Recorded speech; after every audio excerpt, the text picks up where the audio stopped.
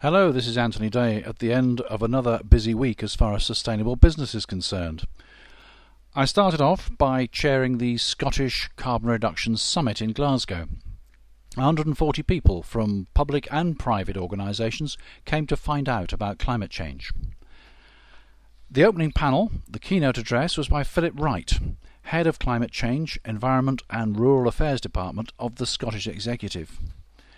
He told us about the Bali Roadmap and his hopes and expectations for Denmark in 2009. He also explained more about the EU emissions trading scheme, regulated and non-regulated emissions, and spoke in particular about Scotland's targets, an 80% reduction by 2050. There's a project in process at the moment to assess the carbon impact of Scottish Government expenditure. The natural next step will be to do something about reducing it. Anthony Johnson, Senior Environment Associate from the legal firm Stephenson Harwood, then spoke to us about the legal foundations of a low-carbon economy, transforming the business landscape. He also spoke about the EU emissions trading scheme and about energy certificates, which all buildings have to have these days. He gave us his thoughts on carbon pricing and suggested that aviation might actually come into the net by 2012.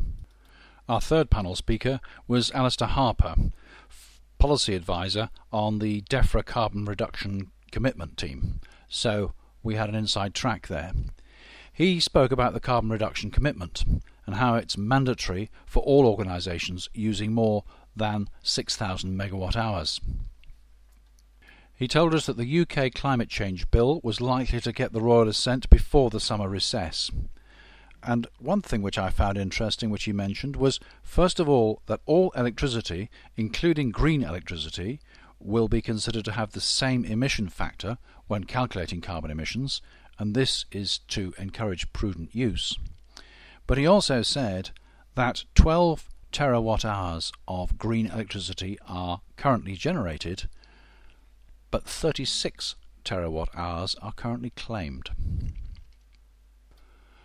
We then moved on to the parallel roundtable sessions. My own was based on best practice for environmental champions, and I had a wide range of people. It was a good debate. The overall conclusion was that, as in so many situations, that communication is key.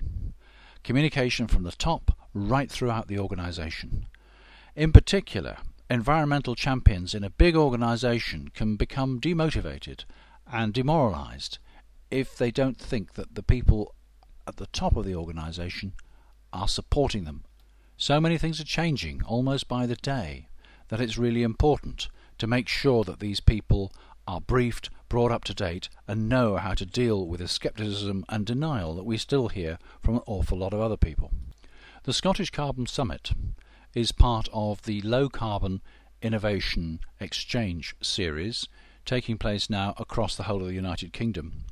The format allows delegates to browse the list of delegates beforehand and to set up meetings with the people that they'd like to talk to. These meetings are set up in the computer. You get a text message just before your meeting is due and you're directed to a particular table. So people can actually get the very maximum out of their time spent at this event.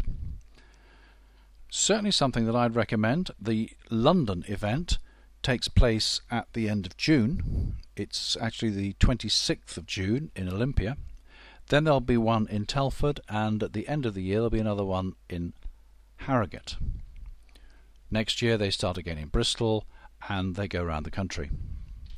So that was Scotland. What about Wales?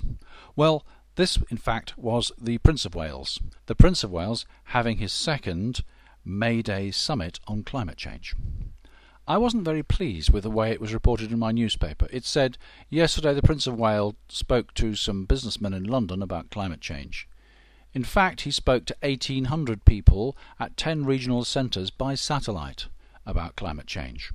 He told us that a year on, there still remained a great deal to do. He told us that Lord Stern, who produced his report just over a year ago, was saying now that new information meant he'd been far too optimistic when he produced his report. He told us also that May Day is the International Distress Signal. We should recognise it and get on with it. It wasn't just the Prince of Wales, of course. Jonathan Porritt was there. US Senator George Mitchell made a presentation.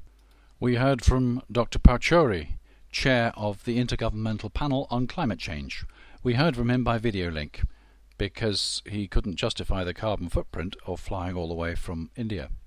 And then there were case studies. The case study of Sky TV, which shows how it is green, the sort of things it does to be green. In fact, they claim to be the only carbon-neutral television company. There was also a clip of Adnams Brewery. I've mentioned that in the previous podcast. Adnams are the people who are producing the carbon-neutral beer.